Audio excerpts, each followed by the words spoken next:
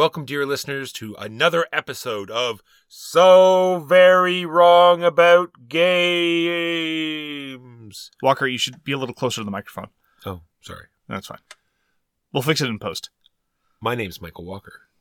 I'm here with my good friend and editor, Mark Bigney. How are you this week, Mark? I'm very well. It remains Fat Bear Week, Walker. Fat Bear Week. Fat Bear Week is definitely the event of the year. I don't even really know what Shark Week is. I think it's just a TV marketing thing, but Fat Bear Week is where it's at. You can vote on your favorite Chonkers bear. My sponsored bear didn't Sadly, in day one, there was a bear named Walker that lost to a bear named Grazer. I think I know why. Because if you want to win Fat Bear Week, you shouldn't be walking, you should be grazing. It's true. It just makes sense.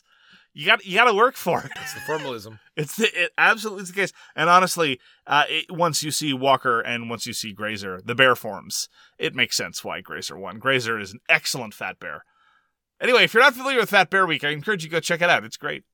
We're going to talk about some board games, though. Oh, really? We're going to talk about the games we played last week and the news and why it didn't matter. And then our main review of the week, which is going to be City of the Great Machine. Mark, what did you get to play this week? I got to play Undaunted Stalingrad. I'm sorry, Walker, you've been fired. Apparently. Yeah. Well, I saved all the information from our relatively brief excursion into the Stalingrad campaign, so it can be reconstructed on a moment's notice. And I was able to start anew, and I was reminded of all the things that Undaunted is, all the reasons why Undaunted is a continuous joy. How simple it is, even some of the niggling rules difficulties that in another system would be very, very difficult to navigate are very, very easy to implement. And just the level of character and narrative that is delivered through a lot of the scenarios. I was also reminded of my one chief criticism of the Undaunted series, and this was very much on display in one of the games of Stalingrad that we played, and that is that there are a relatively small number of dice thrown, and many of the dice rolls are of very, very high impact, and that is not a good balance to have. So, in other words, the likelihood of there being particularly aberrant luck is higher in a game of Undaunted than it would be in a longer game or even a game of similar length where you throw more dice. We'll actually be talking about one of those later. And as a consequence, in this particular instance, one of the scenarios was so skewed in my favor, I felt very bad. Just the level of pain and angst that I felt over the lack of success of the person that I was playing Undaunted against definitely put a little bit of a damper on the experience. Now, all that having been said, Undaunted, even bad Undaunted is great Undaunted, and this wasn't even bad Undaunted. We've had Battlelore games like that, though. It's true. Well, especially Battlelore 2nd Edition, because Battlelore 2nd Edition, again, has a smaller density of dice rolls and a smaller number of dice in those rolls. It's one of the reasons why I prefer games like Commands and Colors Napoleonics. But yes, all Commands and Colors games tend to be rather dice determinative. And we, honestly, just going through the campaign again, the early stages of it, it's very, very, very well done. I do like how things develop, how you get to have little bits of personality even by your second card play, very, very easily administered. There's no paperwork per se. You do track some things on paper, but it's all contained in your deck. Your sniper took a wound, that's fine, it's represented in your deck. Your machine gunner learned how to do machine gunning better, that's in your deck. And so, despite my misgivings about campaigns, I was more than happy to tear down the previous one and start another one of Undaunted Stalingrad. And like all the other games, remains a continuous joy in terms of its simplicity and yet quality of decision-making and tension, and it remains the best initiative system in any game on the market. So this was Undaunted Stalingrad, designed by Trevor Benjamin and David Thompson, published by Osprey Games last year. Because every year needs a new Undaunted game, because Trevor Benjamin and David Thompson are unrelenting. Did you say every year or every 6 months? Exactly. So speaking of dice luck, Mark, I guess you decided to use up all of your Don't Llama dice luck up today. There was some ridiculousness going on in our normal silliness of Don't Llama Dice. This is by Reiner Knizia, put out by Amigo, and it's just a bunch of silly fun. You get dealt 6 cards and you're rolling dice. This is the first time we've ever played Don't Llama Dice. By the correct rules. By the correct rules. Yes. We're playing the Baby Pooh Face version now. I don't think that's true. I think that when it comes to... Okay, look, so let's talk explicitly about what we were talking about. By virtue of the fact that we'd been playing on your German copy of Don't Lob a Dice, and there is no English printout in the box, which is reasonable, you don't have a printer. We'd gotten the scoring rules wrong, and this was actually pointed out to us by members of the guild. If you end a round with, say, 2 6s, you don't get 12 points, you get 6. You only score any given number once. Walker does not approve of this change. He regards it as... I don't approve. I just, I like the harshness of how we were playing before. Well, it suddenly changes your decisions about what to take and when. True. And so I'm willing to defer to Reiner Knizia about things on math. I'm not going to say that he never makes mistakes, but when it comes to the math of dice games, I'm certainly willing to bet that he knows better than we do. Maybe. Wow. All right, so you get six cards, 1 through 6 and some llamas, and you roll dice that have same said numbers, 1 through 6 and some llamas. There are some combinations that are impossible to get because the dice are not the same.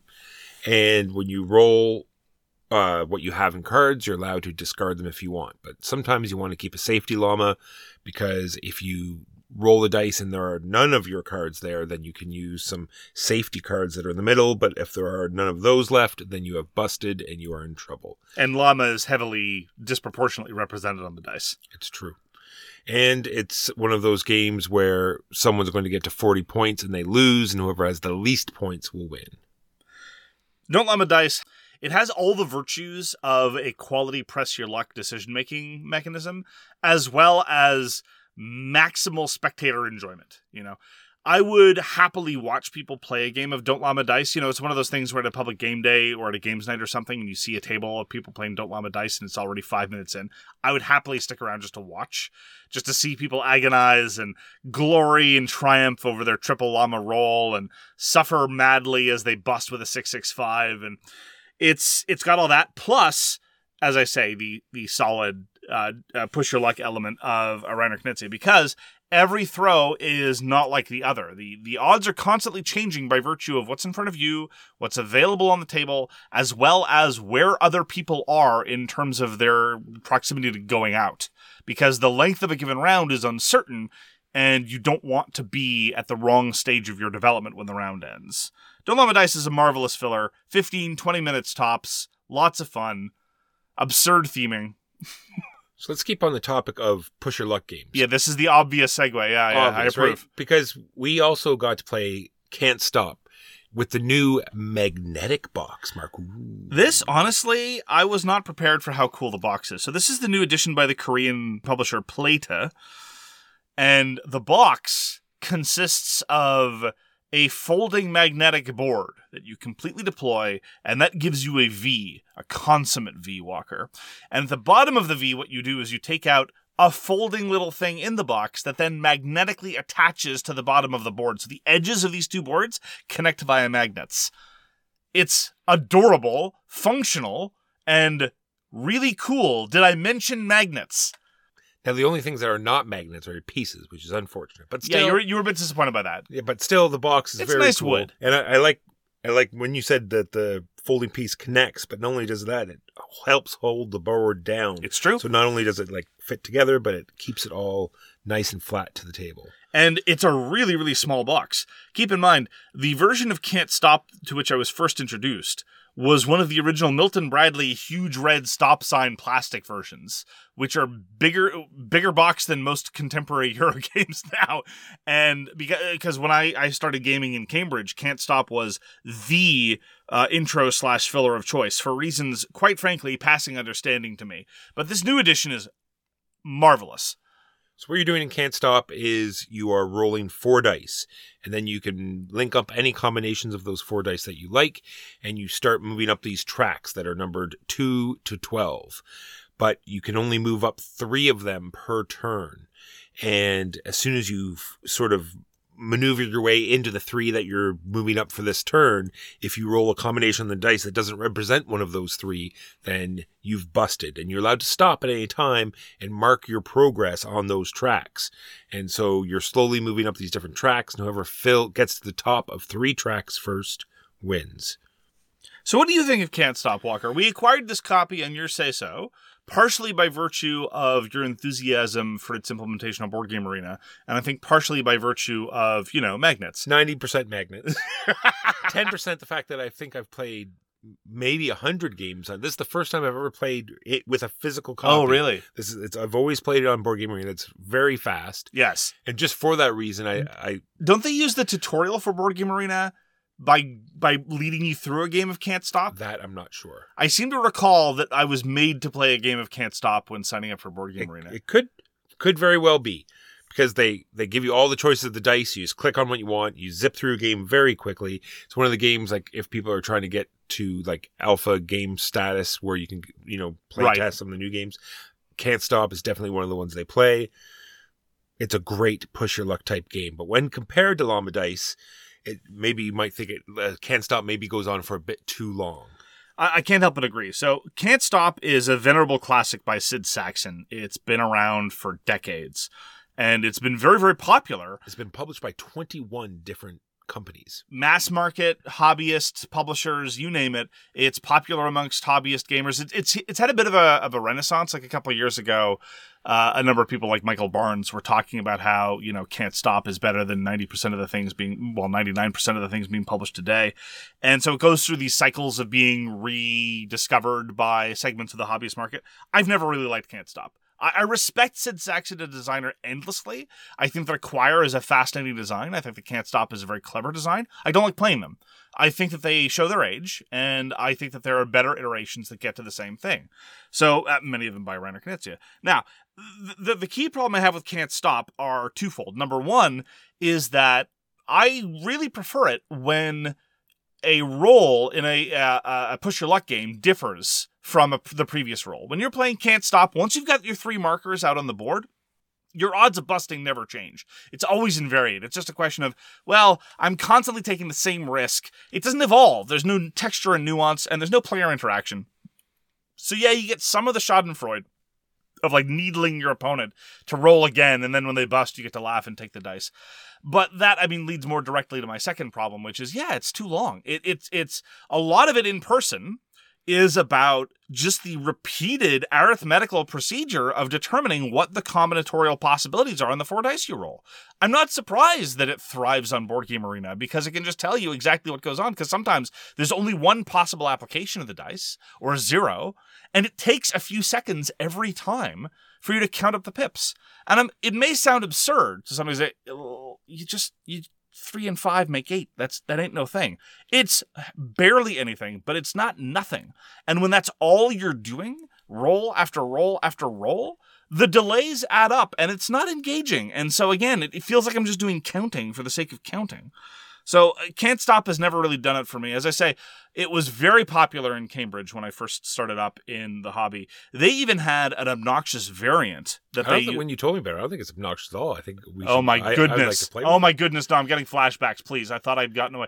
The variant is Can't Stop on top, whereby you are not allowed to go out voluntarily if your marker is currently on top of somebody else's marker. Now, what this does is it takes a game with precious few choices and removes more of the options. I think that adds more options, because if you're behind someone, you decide, do I want to roll? Because if I roll and hit, I'm going to be on top. I'm going to be forced to roll. Or do I stop now and mark my spot and then try to, push ahead on my next turn? Can't Stop on top is bad. Okay. I'll take your word for it. I have not played it. Okay. And that's Can't Stop, designed by Sid Sackson and put out by everyone.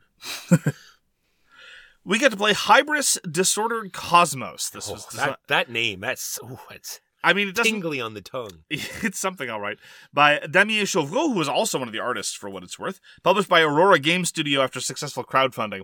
And Hybris Disordered Cosmos is very much in the sort of more is more theory applied to worker placement. Now, there are a couple of games like this that are swag favorites.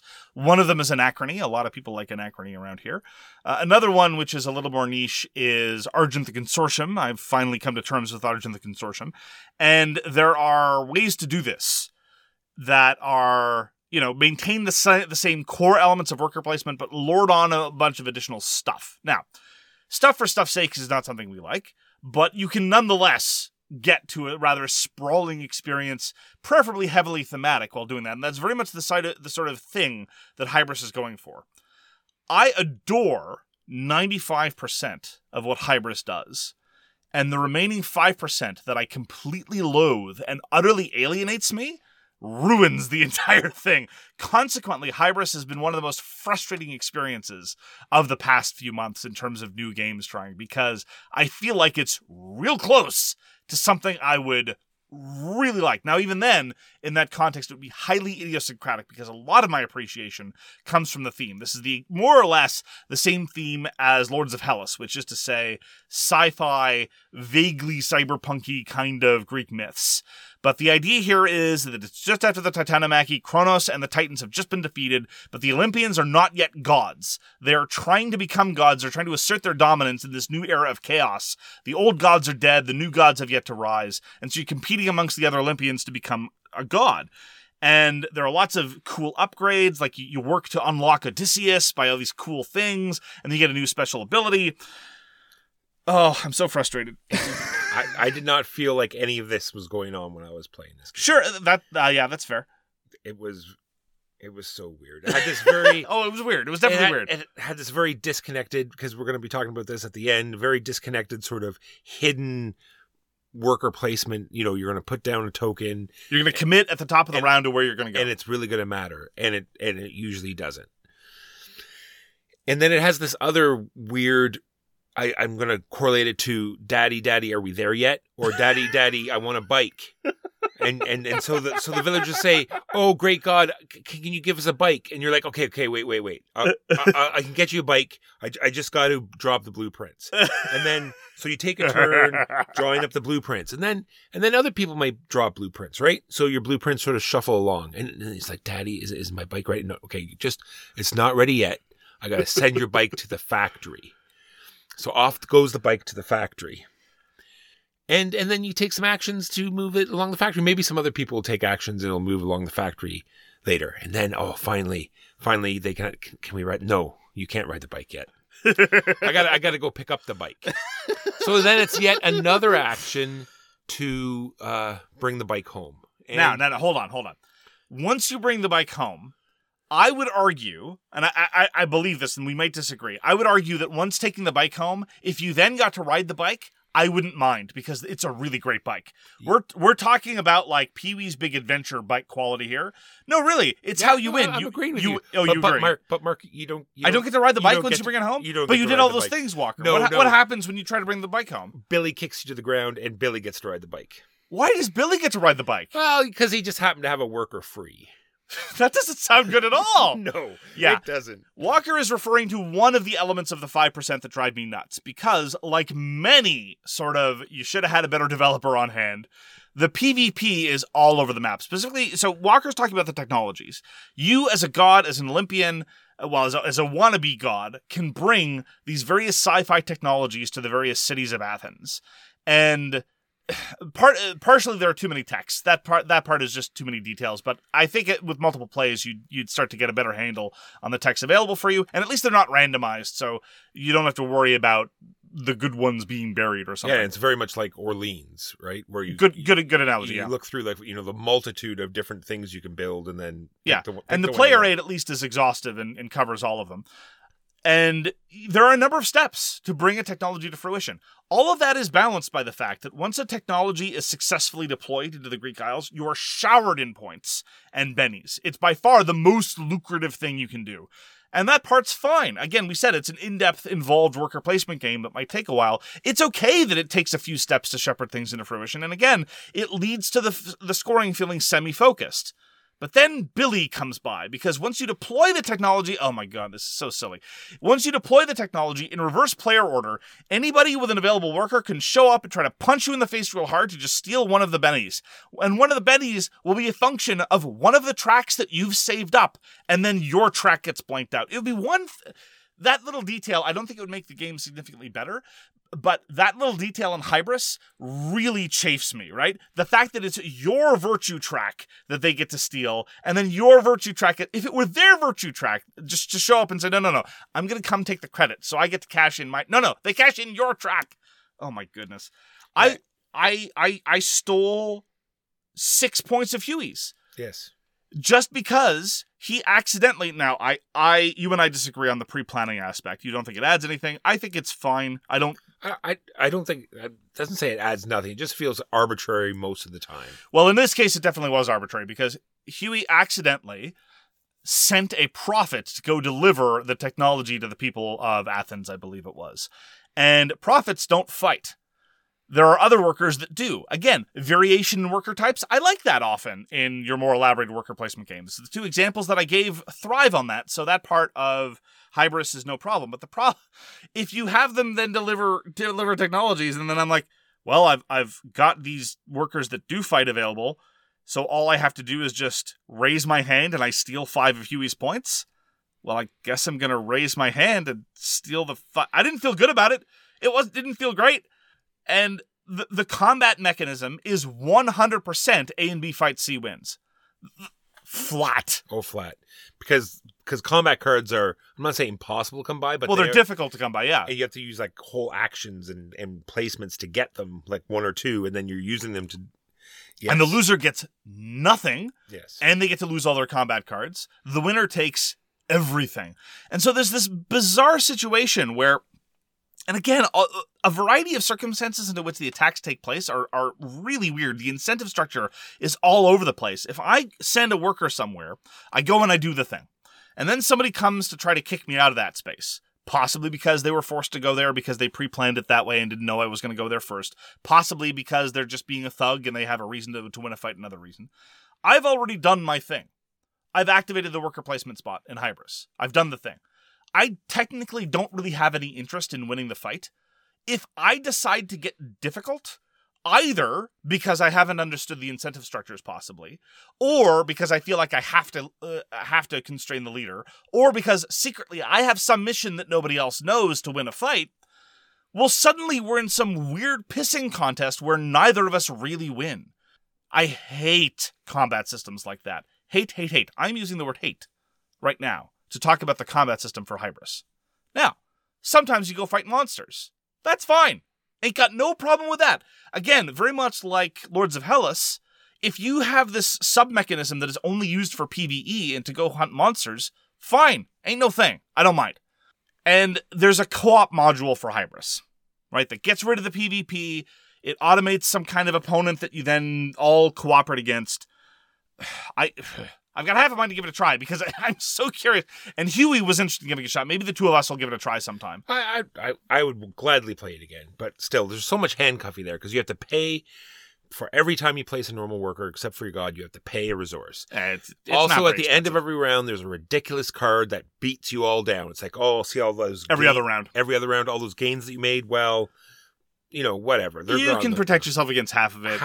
But still, it's just building up for the sake of being beat down. All those things I don't mind about the economy, frankly. The one part of the economy in Hybris that I detest, though, is that I talked about unlocking these bennies. And it's really cool. When you get a benefit, what you do is you remove something blocking one of your benefits on your player board, but it can only be the leftmost thing on a given upgrade. So you have to time things with a kind of consideration. You don't want to be in a position where you can unlock a spark, but you don't have any sparks that are yet to take out. Same thing with unlocking heroes and prophets. All that part is really cool, and when I read about that in the rulebook, I was very excited. The problem is, with respect to two of those core resources, namely temples and heroes, or prophets sometimes, the only way you get to do that is by taking a certain action card Benny. These action cards at the top of the round that you draft and they give you a Benny and they give everyone else a Benny. That's fine. But they built in like core economic progress into these cards and gate locked it between those cards exclusively. It's very much like Twilight Imperium 4 where you have 6 different sort of things you can choose from at the beginning of the round, and everyone picks those, and then the main person does the top of the action and everyone else gets to do the bottom of the action. But but here it's only the top of the action that gets to do anything. It would be like, and am I defending Twilight Imperium now? I think so. Is this what Hybris Disordered Cosmos has made me do? It's about to happen. What's the episode number? I got to make sure I write this down. In Twilight Imperium 4, if somebody takes the technology action, people can follow. It's expensive, but they can do it. And so it's like, all right, I'm either not going to take it or someone else is probably going to stake it from me. I can try to set things up so that you can follow if need be, right? Because technology is super important in Twilight Imperium 4. Similarly, getting your temples out is super important in Hybris Disordered Cosmos. There's only one way to do it reliably. And it's not like there are a whole bunch of opportunities that arise organically for you to do it another way. No. It's pretty much just that. That part really frustrated me. So with a slightly different economy... Before you go off... Yeah. Because they tied in with the placement of your god on top of that. So in Twilight Imperium, you can sort of gauge those interesting actions in the round. Like that technology one, you said, I could take that and realize people need to quickly... do stuff to get that. So I'm just going to do that immediately. So no one's going to have a chance to build up the resources they need. Sure. In this, it's tied to your god. So if you need to place your god, well, then guess what? You're using your card as well, because that's when you have to do it. I'm just saying. I think it's more grist for timing elements. When you use your god, because it is in your advantage to keep your god in reserve for a variety of reasons. Again, the aforementioned big leaguing, which I don't like. The ability to, because the god can go wherever it wants. I mean, prophets and heroes, they have to take a boat to get somewhere. Gods just show up. Bamf. So that part was fine. Look, if Hybris had a different combat system, preferably no PvP, or a PvP system where the loser gets something, or a combat card system where you cycle through combat cards rather than spending them like very, very dear resources, some combination of those maybe. And if the core upgrade systems weren't so incredibly arbitrarily tied to just these once-around weird things, I think you'd have a real winner. I mean, it would be a solid contention for something that I really like and really caters to my preferences in the genre of, complicated, elaborated... Overly complicated. I don't know about overly complicated. Elaborated, medium-heavy to heavyweight worker placement games that last maybe about 3 hours-ish. As it is, swing and a miss. I mean, I knew this was likely. Independent, small-time, first-time game publishers biting off more than they can chew. As I was reading the rulebook, I'm like, wow, this looks really promising. And then I get to the combat, I'm like, oh, no, this is where it's going to fall apart, isn't it? I was right. Anyway, Hybris Disordered Cosmos. We might try the co-op version at some point. Damien Chevreau, Aurora Game Studio, 2023. So frustrating. So playing more Praga Kaput Rigny online, because it's no longer just on Yakata. It is also on another platform that will go unnamed. Praga is designed by Vladimir Suchi and put out by Delicious Games. It is very interesting in person because it has very moving gears and wheels and stuff. So, but very interesting. It does a reasonably good job of managing the round structure by virtue of cubes falling into a hole. It does, but all of the actions slide along with it. I like it. Okay. So you take tiles and they have 2 actions. You choose one of them. No magnets. It is true. It is no magnets. And you're building cathedrals and you're moving up and you're putting out castles. You have a sideboard with all the actions. You can upgrade those actions. Lots going on. And it has a fascination with eggs that would make John Waters blush. It is true. So it's now also on Board Game Arena. If you want to give it a try, it is there. Still haven't tried Messina 1347. I'm playing that as well at the moment too. I'm suching it up, Mark. Yes, but you said you were going to show me Messina 1347. Well, we'll have to just get it with the real game because I definitely want to play it in real life as opposed to digitally. Sure. Walker, we have a infrequent award-ineligible segment here on So Very Wrong About Games called Swag Presents Masterpiece Theater. It is in honor of our patron, our dear esteemed patron who does not know we exist and would probably ask us to stop if he did. His Grace, the Right Honorable Vincent, Duke of Diesel, Esquire, OBE, PhD. And it was spawned, actually, by errant comments made when we first played the Prospero Hall Fast and Furious Highway Heist co-op game. Well, I played Fast and Furious Highway Heist again. I introduced it to the Louis, and great fun was had by all. The moment I started explaining how you could get on top of your little car and leap onto the back of a semi in order to offload, and this is the thing that's important to remember. They don't emphasize this in the game scenario. There are 3 scenarios, all of which are ridiculous. But the thing is, you have these souped-up cars, and you're jumping all over the place in order to steal. Do you remember what it is? Oh yeah, DVD players. Yeah. I remember when we started this escapade, and I plopped in number 1. Yes, and the big hall, the big takedown. Yep. We got those DVD players. Yeah. Ooh, we're going to make And bank. this was particularly absurd about halfway through the scenario after a couple of our cars had been totaled. And here we were still attempting to steal boxes. Now, they call it cargo in the scenario, but people who've seen the film know what it is. Anyhow. So as I say, Fast and Furious Highway Heist is, I think, a very, very good example of Prospero Hall at their best. The components are most excellent. The semi-truck, the big plastic semi-truck that you get to play with, has a door that opens and closes to represent when the cargo door is opened and closed. Little touches like that, I think, really sell the experience. Now, the key criticism I have of Fast and Furious Highway Heist is that it is very, very luck dependent. Basically, all you're doing is you're making these checks over and over. You're just pitching dice, and there's not really a good way to modify the results very well. You can use these nitrous canisters to juice your successes, as it were, but they are very hard to come by, and it always feels like a waste to spend a full action rejuvenating them. So in effect, what you end up doing is you end up kind of trapped in a cycle of wasting all these actions with failed checks because you can't be bothered to waste half your turn getting them back. It's a whole thing. Anyway, that having been said, it's not over long, it doesn't wear out its welcome, and the three scenarios are at least visually differentiated. And you get to play as the coolest man in all of cinema, Han. Han the first time, not when he came back. Spoiler alert. Not reincarnated. Yeah. Long-haired Zombie. Han. Zombie Han. Yeah, exactly. Long-haired Han that constantly snacked and hit on Gal Gadot. That's the Han we're talking about. Han in a muscle car, that's what I'm there for. Anyway, Fast and Furious Highway Heist, I think it's one of the better games by Prospero Hall. I really like their Funkoverse strategy game, which is really just a skirmish game. And I also really like Top Gun with all its absurdity with the volleyball leading to dogfighting.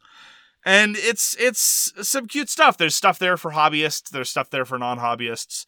And it's an enjoyable co-op game. What can I say? It's not the deepest thing in the world. I wouldn't want to play it all the time, as evidenced by the fact that there's been several years between playings of Fast and Furious Highway Heist. But I saw it on my shelf. I needed something for the Louis, and I thought, this'll do. And sure enough, everyone very much enjoyed it. Fast and Furious Highway Heist by Prospero Hall, published by Funko Games in 2021. It's a game about family. So true. Lastly, for me, I kickstarted a game called Trolls and Princesses because it looked amazing. There was stealing babies. There was trolls that hate bells. It was very colorful. Can I just ask a question? On the scale of Walker enthusiasm, does stealing babies rank above or below magnets? No comment. Okay. And when I read the rules, it promised lots of things. And when I played it, it delivered on all of those things, Mark. It is a worker placement where there's no end of round. So once you get all your workers out, you're just shuffling them from place to place and generating action points. And some of these action points, there's some spots on your board and there's some spots on the main map. And a lot of the actions on the main map, you can also use other players' trolls to generate points. So it's very interesting that way. You're deciding whether or not to build up areas because you don't want to give points to other players. There's a certain number of action. There's one action in the village that will remove all of your trolls from that spot. So you want to be able to trigger that every so often so people aren't generating points off of you. There is the major scoring is having sort of a set. So you want to have a bell, a baby, and an outpost of neutral, right? Because all the neutral stuff's out on the board. And so you are removing the bells, you are switching human babies with troll babies, and you are switching human outposts with your troll outpost. But you can't just switch them, Mark. Okay. You have to have room in your player area to put them. So that's the other part I enjoy about the game. It's just not doing it and then storing it in some area. You have to sort of generate areas. You're building out your troll network with tiles. Some of them have spots for bells. Some of them have spots for other things. There are cards that you can get that also have spots for things. So you have to get your timing right. You have to make sure the spot is available. Lots of good stuff coming on. You can kidnap humans.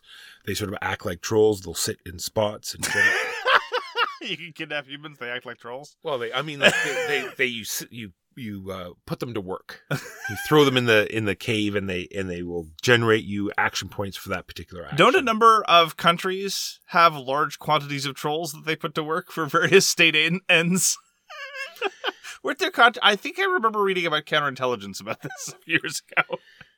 I just like how it does cover the gist of actual like mythology of trolls. There's a great show. I think it was called Helga. It was I think it was a Nickelodeon cartoon that came out recently that also kept fairly close to the lore of trolls.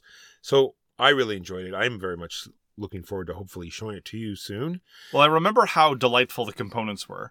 And given that I didn't pledge for it and I didn't really read much about it, and we go through so many crowdfunding campaigns in a given week, the fact that I still remember the look of the design. This is by Game Brewer, the same people who did Oak. Lots of things we love. We love Gugong and Oak, and I'm getting strong Oak vibes from the overall aesthetic, right? From the strong green, the mythological influence, the same box size. I mean, I'm probably just making connections that don't exist. You don't actually get to play dress up with your princesses with little plastic accessories. Oh, yeah, I didn't even mention the princesses. You get to you create these lavish troll caves for your princesses that you kidnap. But do you get to play dress up with your little princess meeples with plastic? Okay, that I think would be great. But it has another great sort of mechanic where you have these sort of troll king actions. At the beginning of your turn, you're going to play a card, and it'll tell you which village gets populated with something, if anything. It also tells you where the Troll King is going to go in your area. It's going to either be in a village space or somewhere on your board, and he also generates like a free action point for you. But that being said, there is a king tile. You start with one printed on your board, and it always just costs one action, and they're usually very powerful. You can only do it once per placement, but it's interesting that you can build up more. Like you get a king's tile every time you kidnap a princess, and there are some goal cards. It still sounds ridiculous every time you say it. It's great. I know. So that's Trolls and Princesses. It's designed by Pim Thunborg and put out by, like we said, Game Brewer. Finally, for me, I went to Scenario 3 of Battle Card Series 1.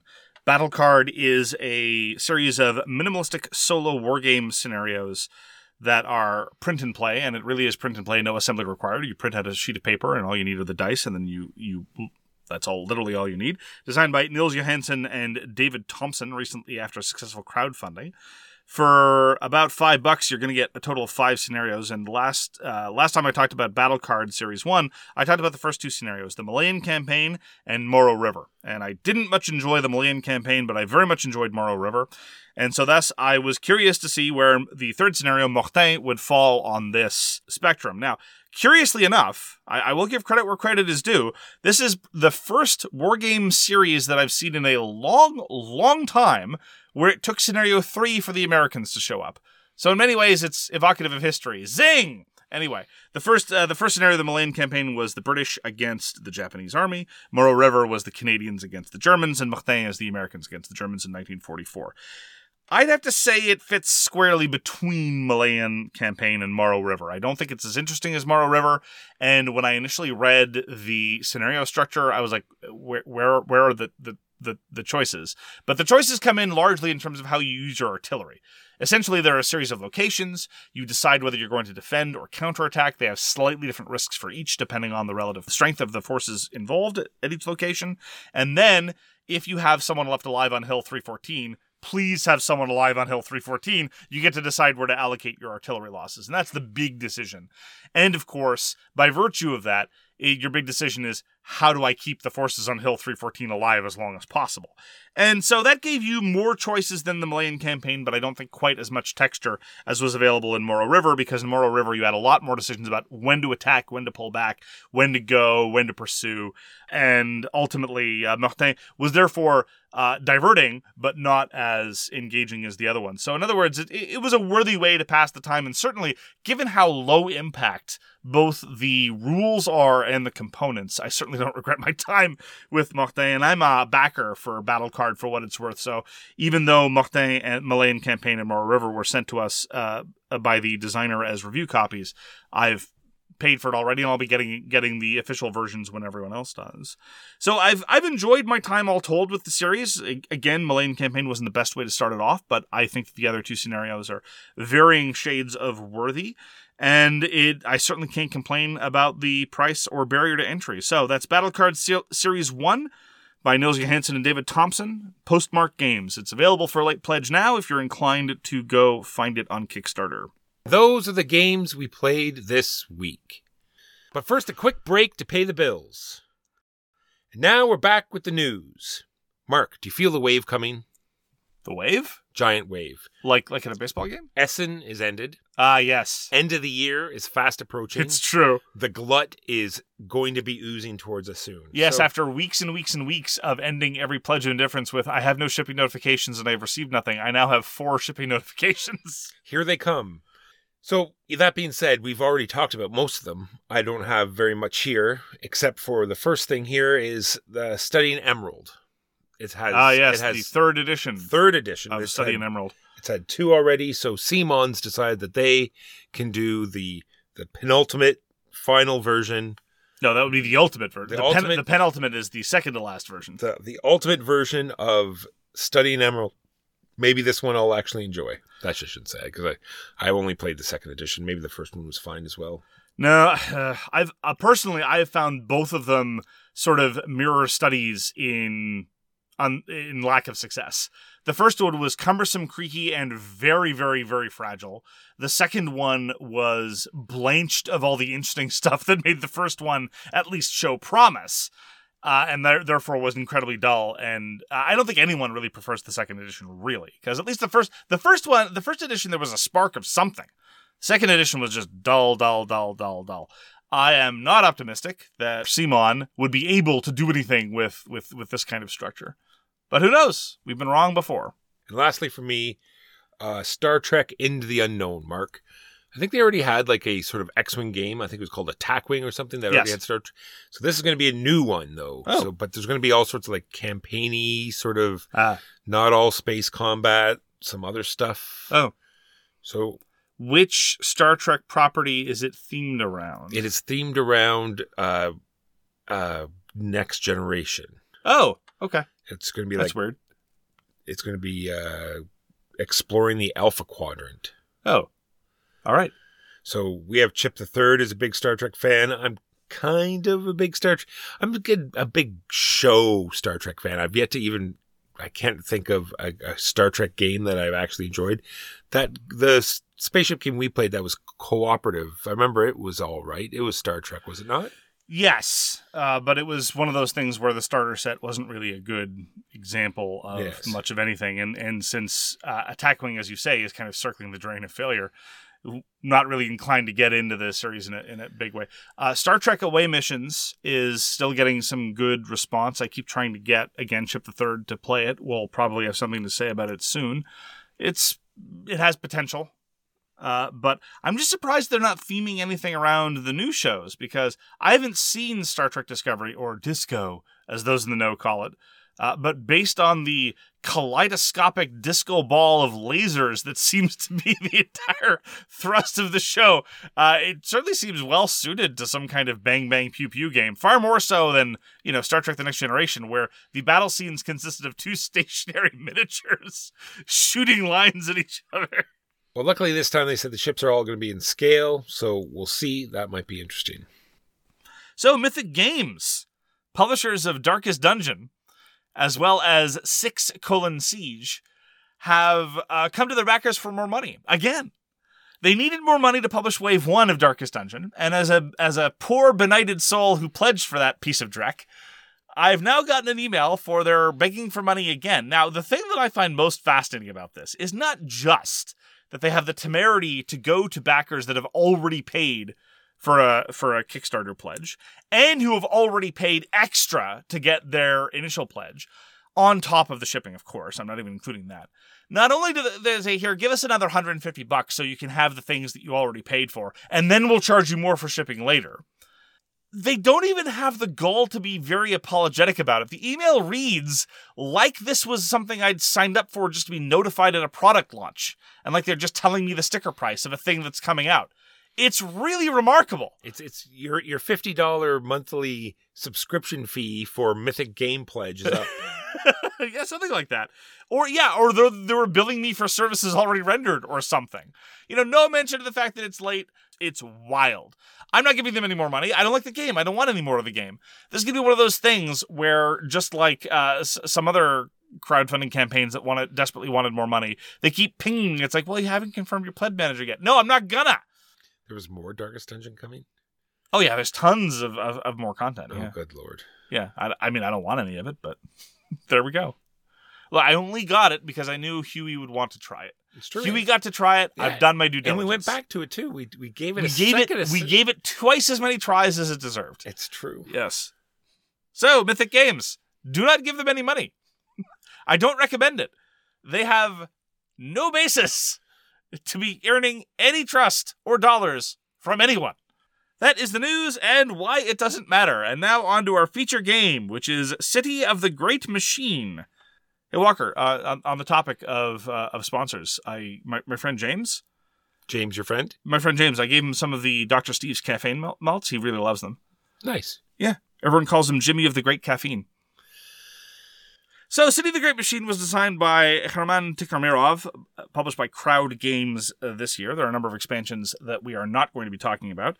Herman Tikhomirov has had a publication history stretching back a few years, but we haven't tried any of his previous stuff, and none of it seemed to have achieved very mainstream release. City of the Great Machine is a 1 to 4 player, 1v-all kind of sort of hide-and-go-seek / hidden movement, but not really double-guessing type of game. Walker, why don't you give us an unhelpful summary about what one does in City of the Great Machine? So as the Great Machine player, you're trying to slow down the rebels. You're trying to, outthink them. It's the double think going on. You're trying to raid areas that they're going to be active. You're going to be moving around, repairing robots, trying to hinder their efficiency. You're trying to complete your events so you can advance your great plan. Then as the rebels, you just sort of hang around. You wait for the discontent track to inevitably advance to a point that it's impossible for a raid to fail. And bingo bango, you won. I think Walker is referring to the bitterness that you can tell is because Walker was the Great Machine the last time we played and didn't seem to think that the deck was stacked in his favor. So it was that's the impression I got from all the games of Great Machine that we played. I don't know. I think okay. I'm no expert on Great Machine strategy, but I think that playing to the Great Machine's strengths are playing to the events. At the top of every round, an event comes up, and this isn't just like a boring sort of randomly dole out weird nonsense. At its best, what the events do is give some context and texture for where people might decide to go. Both the heroes, every player who's not the Great Machine controls one or more heroes, more on that later. It's a fixed 3-hero game. And the Great Machine has 3 agents and a number of guards that they can go and maneuver to do various things. And the event might tell you something like, well, the Great Machine advances their victory condition if nobody does an action in this half of the board. Or the Great Machine gets to advance their victory condition if all of the Great Machine's agents are in the same place at the end of the round. Or things like that.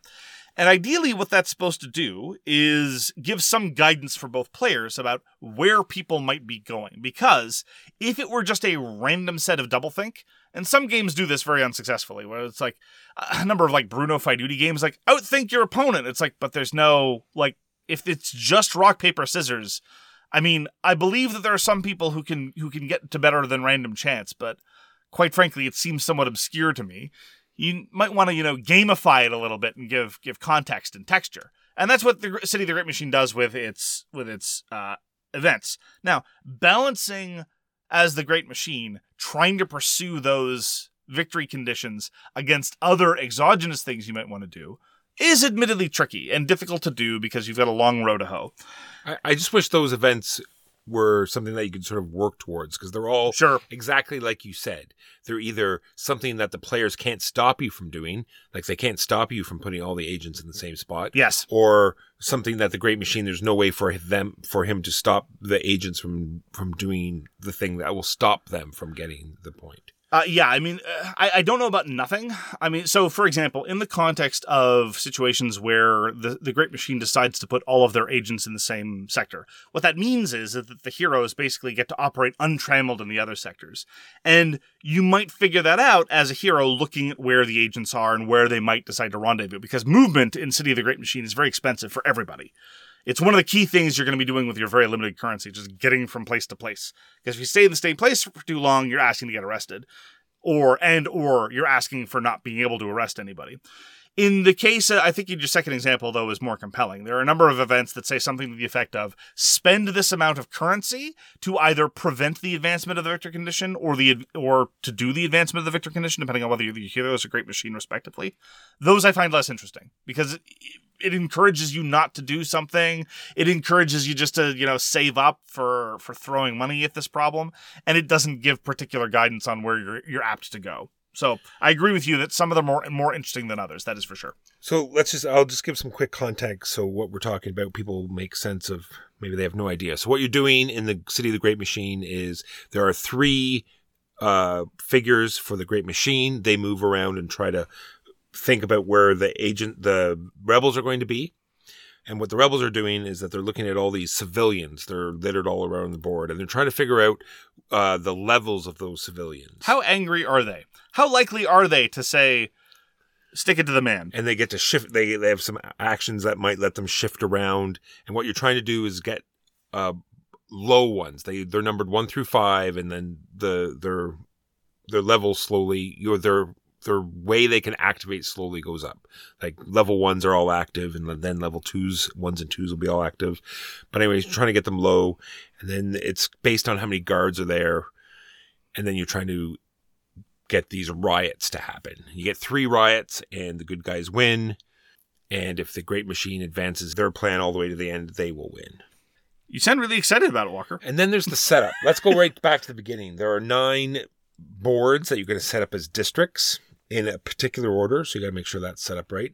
Well, there's a way to do it competitively, which I've tried. It doesn't really add a whole heck of a lot. You can either do the specific scenario, or you can do the thing where it's like, well, I place a board, now I place a board.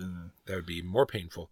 And then you have to put 27 tokens on these boards, and then you have to set up 19 meeples on all of these boards.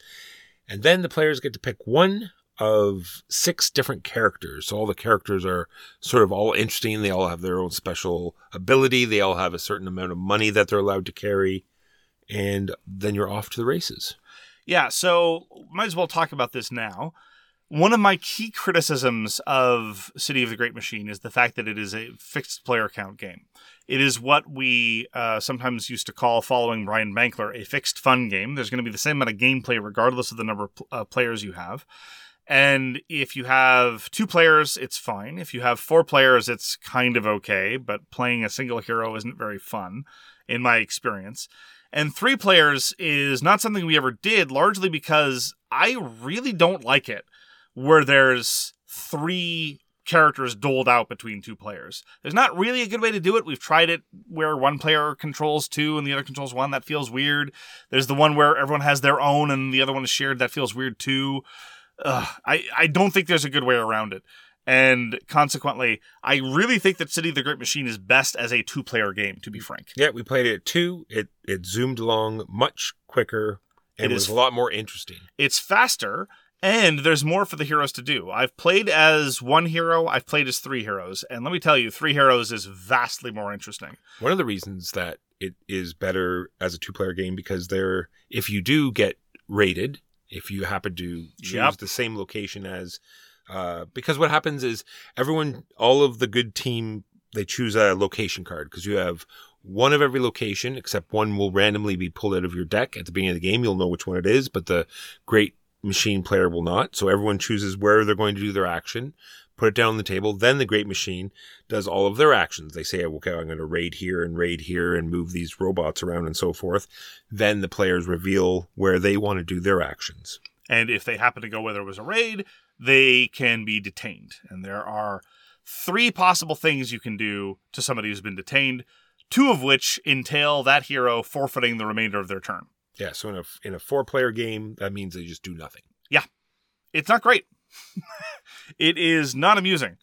And it doesn't feel so much like in my experience playing City of the Great Machine, it didn't feel like a tense game of cat and mouse. It felt like, am I going to avoid the frustrating end of turn bit? When I played as a Great Machine, I enjoyed catching people. It made me feel clever. It made me feel like I'd outsmarted people. But as the heroes, regardless of the number of heroes I'm playing, it didn't feel like I'd been outsmarted. It didn't feel fun. It didn't feel like I was dancing on a knife edge. It's just like, well, am I going to get a turn today or not? And even in the context of playing 3 heroes, it was never great having to skip a turn, but it was more palatable at those circumstances. And then there's the number of actions you can do. You have this wide range of actions you can do everywhere, and every different location has a different action you can do. I've had to teach City of the Great Machine a number of times, and the core element is fine. You know, the core structure, we both get currency, there's this event, everyone decides where they're going to go, the Great Machine goes, then the heroes go. That's fine. Movement's simple. Movement's relatively straightforward. Most of the most interesting actions are relatively straightforward. And then there's the dizzying array of special location actions. Now, it's not that burdensome, quite frankly. I mean, compared to the amount of things that one can do even in a medium-heavy worker placement game, it's not a huge deal.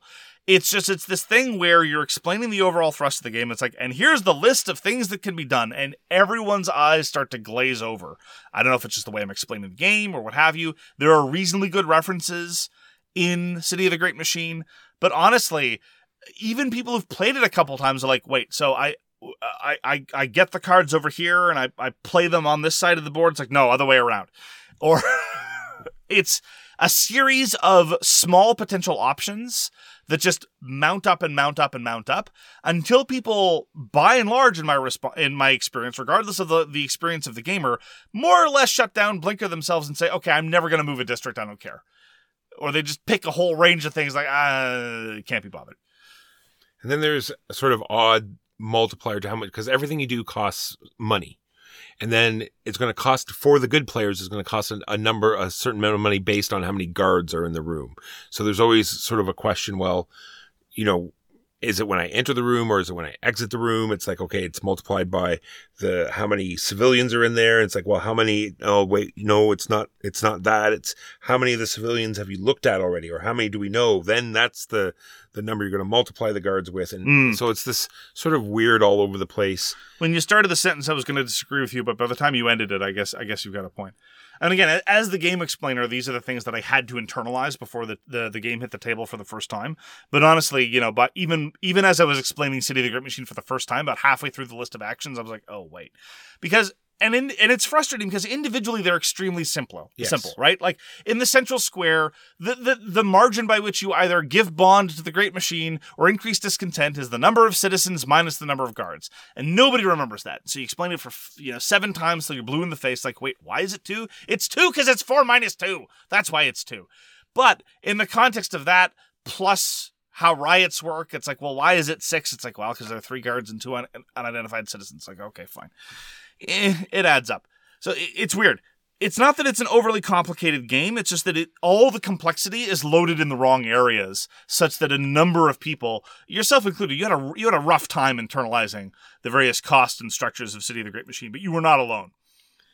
And it just seems to be this shuffling of tokens, and I don't understand where the fun is. I can see where the fun would be for some people. It's like a little bit of like take that type thing. It's like, hi, I outmaneuvered you, and I won.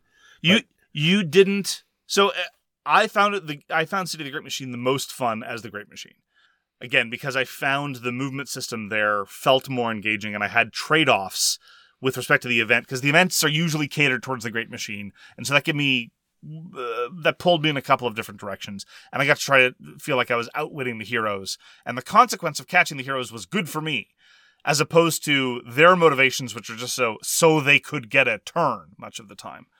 You didn't get any satisfaction as the Great Machine catching heroes? No, I did. I enjoyed playing the Great Machine much more than just, looking. It's like, yeah, that's a 5. Yeah, that's a 2. It's like, it's like, okay, well, if we wait 2 more turns, that 4 will be active, and then there's no way he could stop a riot there. So yeah.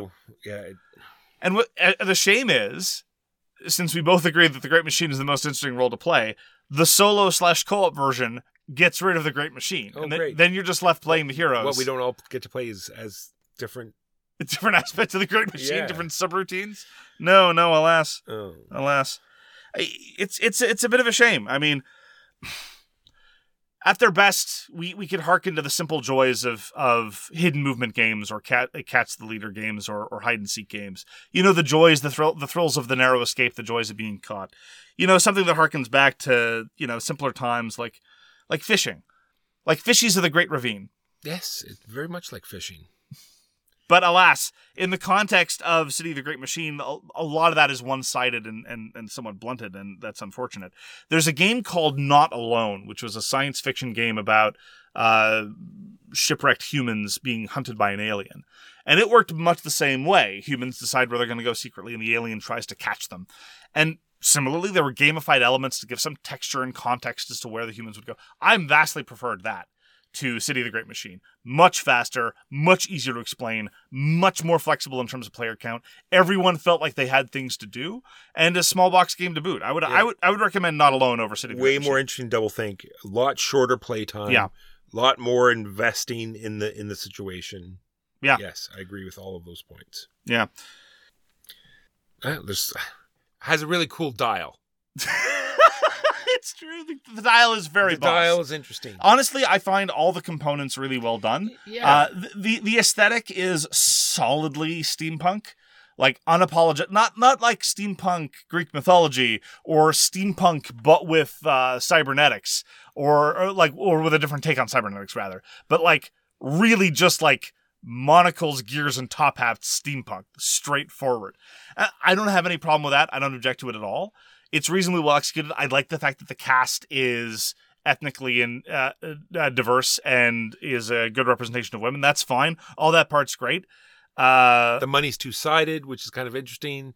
One side's for the Great Machine, the other side is for the Bond versus Trust. Yeah, there's one of the major district actions is to actually manipulate the board. You get to take a whole section of the board and it floats around to the other side. Conceptually cool and almost never happens because it's the 13th unique action, and the restrictions are a list of things, and by that point everyone's checked out of the rules explanation. It sounds cool. I've seen it done really cool once. Two heroes had coordinated in terms of movement. The one earlier in turn order, well, that's the other thing. The turn order is fixed, which is weird, which means that if you're last in turn order, you never set anyone up. No. You always have to get everyone else to set you up, which doesn't feel as satisfying. It really narrows the range of those cool plays. But anyway, there was this cool play where player A moved the district somewhere, and then player B moved off of that district into some place that the City of Great Machine would never expect them to be. And then the Great Machine has some interesting moves with the guards, because like we said, the guard management is crucial. The money that the rebels have to pay is based on how many guards, so you can sort of flood an area with guards, so their actions will cost more. But then that is making the actions in the other place, because it's a fixed number of guards will make the actions in the other. So there's some stuff there, but it just takes so long, and there's no hook that just makes it interesting and fun. Now, keep in mind, when we say that it takes so long, City of the Great Machine is not all that long. 75 to 90 minutes, closer to 75 if you're playing with fewer players. It feels like it drags anyway. I mean, it's not terrible. It's okay. It's just at the end of the day, I'm more or less where Walker is, where I'm like, it's not really. Because I think that's supposed to be part of the game. You're just trying to delay. Part of the game is trying to delay people, and just, it's there's a lot of in, right? There's a lot of incrementalism for both sides, and consequently, those moments of clever evasion or clever action are few and far between. Most turns are just like, well, okay, I guess I tick up the dial one. It's like, oh, great, I evaded the Great Machine. I get to take my turn. Yeah. I do agree with you, though, that as far as the Great Machine is concerned, the guard management is interesting. It's one of those deceptive things. The guards are these small orange wooden pieces, and oftentimes they're vastly more consequential than the so-called agents, which are much larger plastic miniatures. And look way cool. And look way cooler, sure. And so thus you might be deceived into thinking that the agents are where it's at, but actually guard management is crucial and one of the key things that can scupper the plans of the heroes. Anyway, so that's another interesting element that is unfortunately let down a little bit by some graphic design choices. When I think of regrettable graphic design, I also think of one of the most mediocre strip clubs on the West Island of Montreal called Titties of the Great Lachine. Can we stop now? Really? I think this is gold. Do you have a list of these puns? I've only got one left. Started with okay. I've only got one left. All right. Get it over with. See, the problem is I had no way to work it in, like at all, like not even remotely. I was gonna try to say something about how there are enough details. I should have done this during Hybris. It would have made more sense. Well, actually, the bit hadn't started yet, but enough details that really just like stick in your craw, so that you're not able to fully really enjoy it. It's kind of like being a whale and having a bad bit of seafood. It's like Gritty of the Great Baleen. You spent all day doing these, didn't you? No, not all day, not all day. So, okay, I recommend Not Alone. I also really recommend Sniper Elite. As far as if you want the tension of hide and seek, Sniper Elite has that in spades, where everyone at the table is constantly engaged, trying to suss out where everyone is. Those feelings of the narrow escape, of the daring, bold masterstroke of an action, the clever interception, all of those things that I kept feeling like City of the Great Machine was trying to get to and never did. Those are things that I really felt in Sniper Elite. Different kinds of games, but like every turn, constantly. Yeah. Well, not constantly. There were turns. Well, that's just it. It manages tension really well. Yeah. During those turns where you're not like cornering or setting out a cordon, there's nonetheless the crucial decision of how to then spread out the net again. That's right. Or like, are we in the totally wrong area? It's like, right. You think you're like boxing in this, and then you suddenly realize, wait, he could have got out. Okay, ping again. Yeah. Okay. We might. And here's a key difference, right? And this is a structural difference that I think really displays some of the reasons why City of the Great Machine feels like comparatively a chore, and Sniper Elite moves along at a great clip and feels so much more interactive. There is one hidden player in Sniper Elite. The other three players get to openly talk about what they're doing with each other. And so everyone at the table gets to be talking. Whereas in City of the Great Machine, the people who are coordinating with each other, they can't really talk about what they're doing without really tipping their hand to the Great Machine. You're allowed to say whatever you want, but everything you say has to be in presence of that player. What else are you going to say? It's like, I'm going to raise discontent? Well, then you know where you're going. Like, there's almost nothing you can say. I can see it being much more interesting if there was the open conversation like there is in Sniper Elite. Because then for those players that weren't quite sure what's going on or how a raid worked, exactly, you could just sort of bring them through the motions, and we're doing this, and if we do that, then the raid's going to work, right? Yes, absolutely. So in other words, clever play is, or the really clever plays, the really interesting horizon of plays, pretty much only exist in the 2-player version. Yeah. But even 2-player, I'd rather play Sniper Elite, so. Yes. Well, that's going to do it for this week. Thank you very, very much for joining us. If you'd like to get in touch with us, you can find all our information at sowronggames.com/contact. You can find a whole bunch of great stuff on sowronggames.com. We highly recommend it. We read everything you send us, and we'll get back to you if we can. Thank you very, very much for having decided to spend some time with us. We hope to see you again soon. Please do take care. Peace! You've been listening to So Very Wrong About Games, produced by Michael Walker and edited by Mark Bigney. Special thanks goes to What Does It Eat for generously allowing us to use their most excellent song, FOS, as our theme. You can find them at whatdoesiteat.com. You can reach us by email at soverywrongaboutgames@gmail.com or on Twitter at SoWrongGames. Thanks very much, see you next time, and always, try to be right, but remember you are so very wrong.